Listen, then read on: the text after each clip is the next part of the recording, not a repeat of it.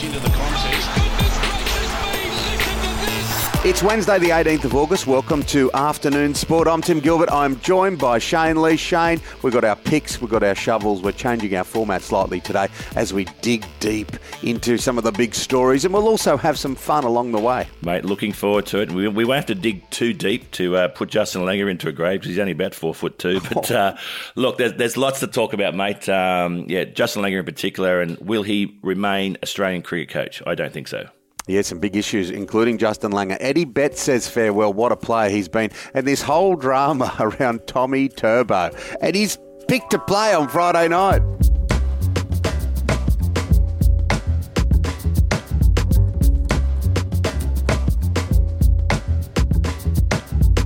Now, Shane, we've been talking about this for a few days, the whole Justin Langer story, the dust-up with the cricket staffer, all the drama, but this tension has been building over time.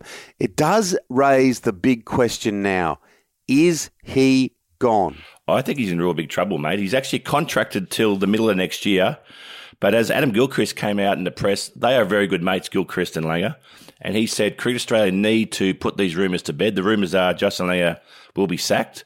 Who will replace him? We could talk about that in a second, but yeah, he's under a lot of pressure. His style hasn't gelled that well with the players in the team, and he knows there's direct leaks from that team to the media.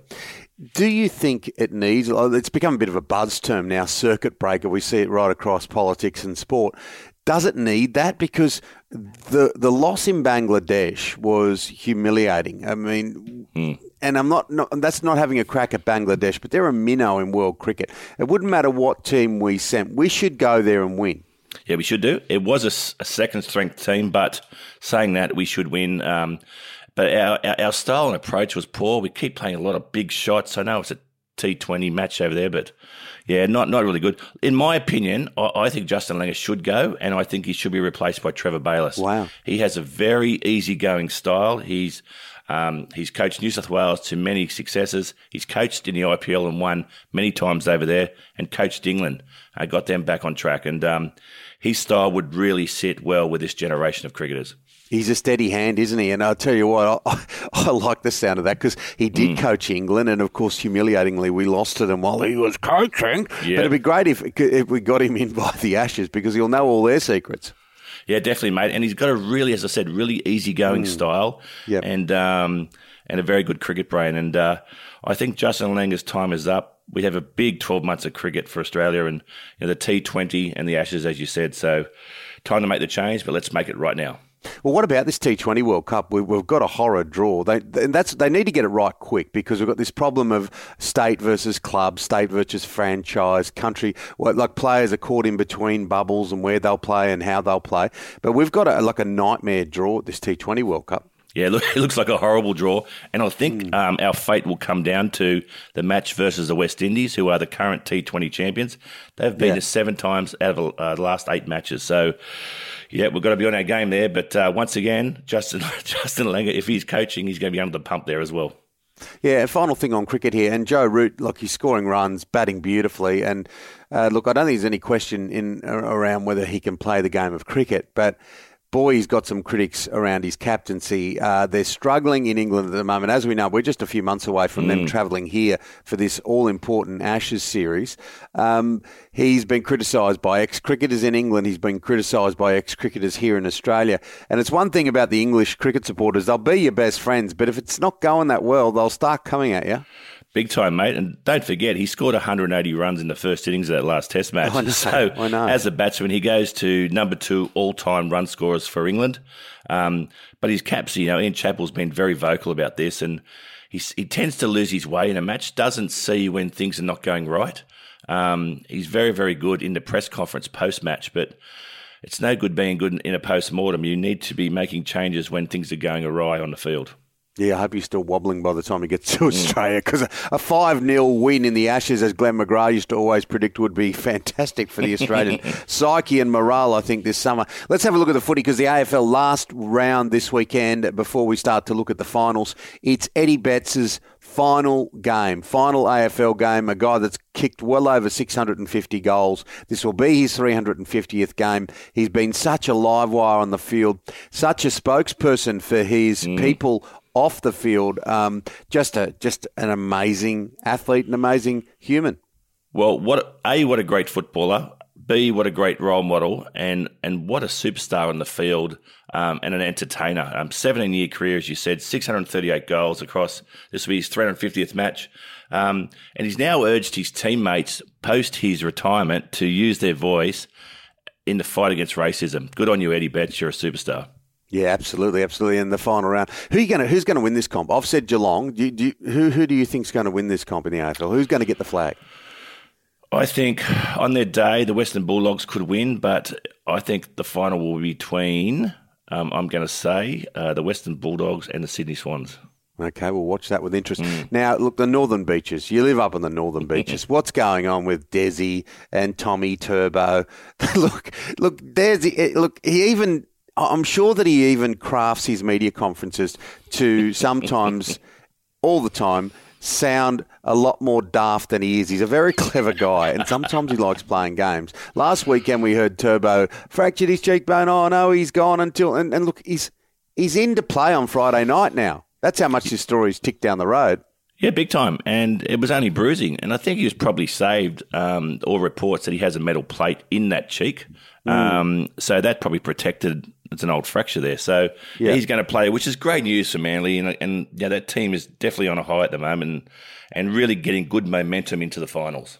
Yeah, now let's have a look at tennis, because Naomi Osaka, again, it's been a drama for her, hasn't it? We saw the highs of her in Tokyo lighting the flame, but a media conference in Cincinnati, she's broken down in tears and left the conference. One of the journos, one of the locals, has basically pinged a question and been labelled a bully by Osaka's manager by saying, "Oh, how do you try and work out the difference between coming in here in a media conference and then using the media to sprout everything else that you do in your life?"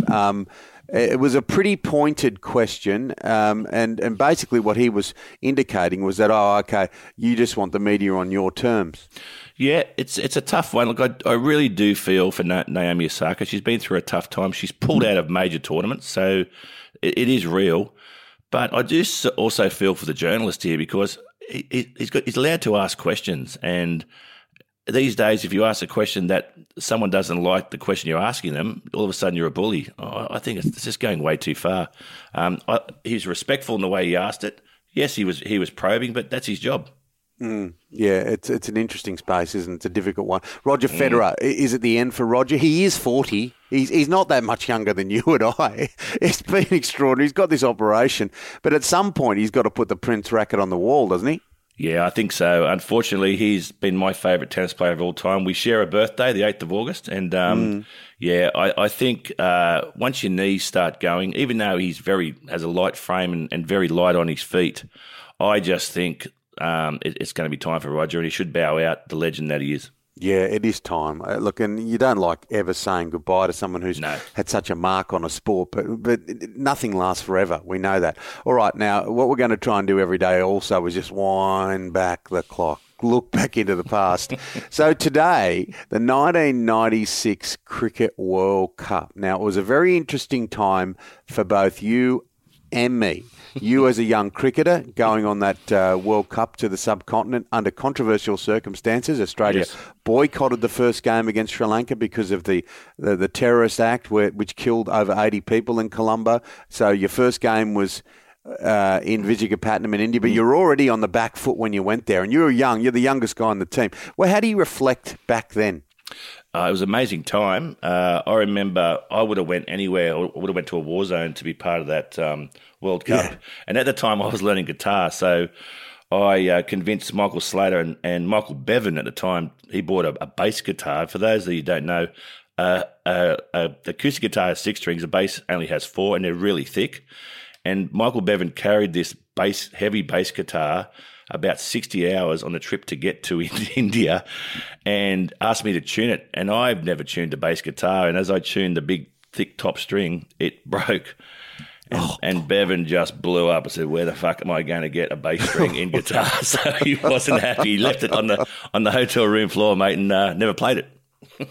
Oh, that's extraordinary. Well, we'll talk about karting things around the world. It was 1990s. It's a long time ago. I was working for TUE, and that was when that big radio network was them, 3AW, all around the country, and I covered the cricket for them for a number of years. So I had to take an Inmarsat telephone in a suitcase with me across to India, which I found out the night before was illegal in India because of the Tamils, because it overrode the telecommunication system. So I'm shitting myself on the plane before I even leave. I think, here I am. Like you, I would have gone anywhere to cover it, and I did, but I was that nervous. I thought by the time I get to Mumbai airport, someone's going to say, mate, what's that? Come into the jail cell. But what happened was I walked straight up to a customs officer and I said, I've got this phone. And I said, I'm here for the cricket, the World Cup. He goes, go straight through. Go straight through. So I just took the phone and went straight through.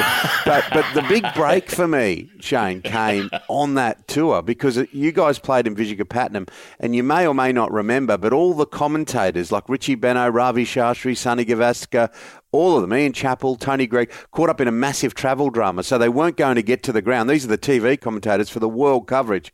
So we're in the bar the night before drinking Kingfishers, and the TV producer, comes up to me.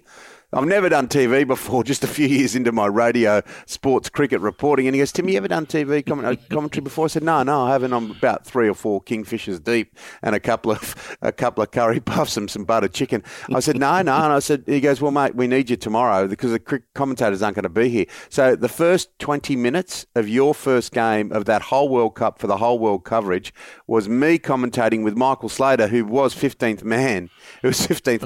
It was appalling. My commentary was absolutely appalling. I had Morris Adumbe opening the bowling and he was 12th man. But a few months later, they saw enough initiative to give me a go. And that's how it all started at Channel 9. I was there for, 23 years before I got punted off the Today Show. Have you heard that commentary since? I have. I have once or twice, but they were crazy days. Wonderful days, but crazy days. That's it for Afternoon Sport today. Make sure you hit follow or subscribe wherever you listen. And a big thank you to our sponsors, Shane. Yeah, www.xblades.com.au. And our wonderful producer, Mr. Dan McHugh, will be back tomorrow with your daily dose of sport. We'll see you then, guys. Take care.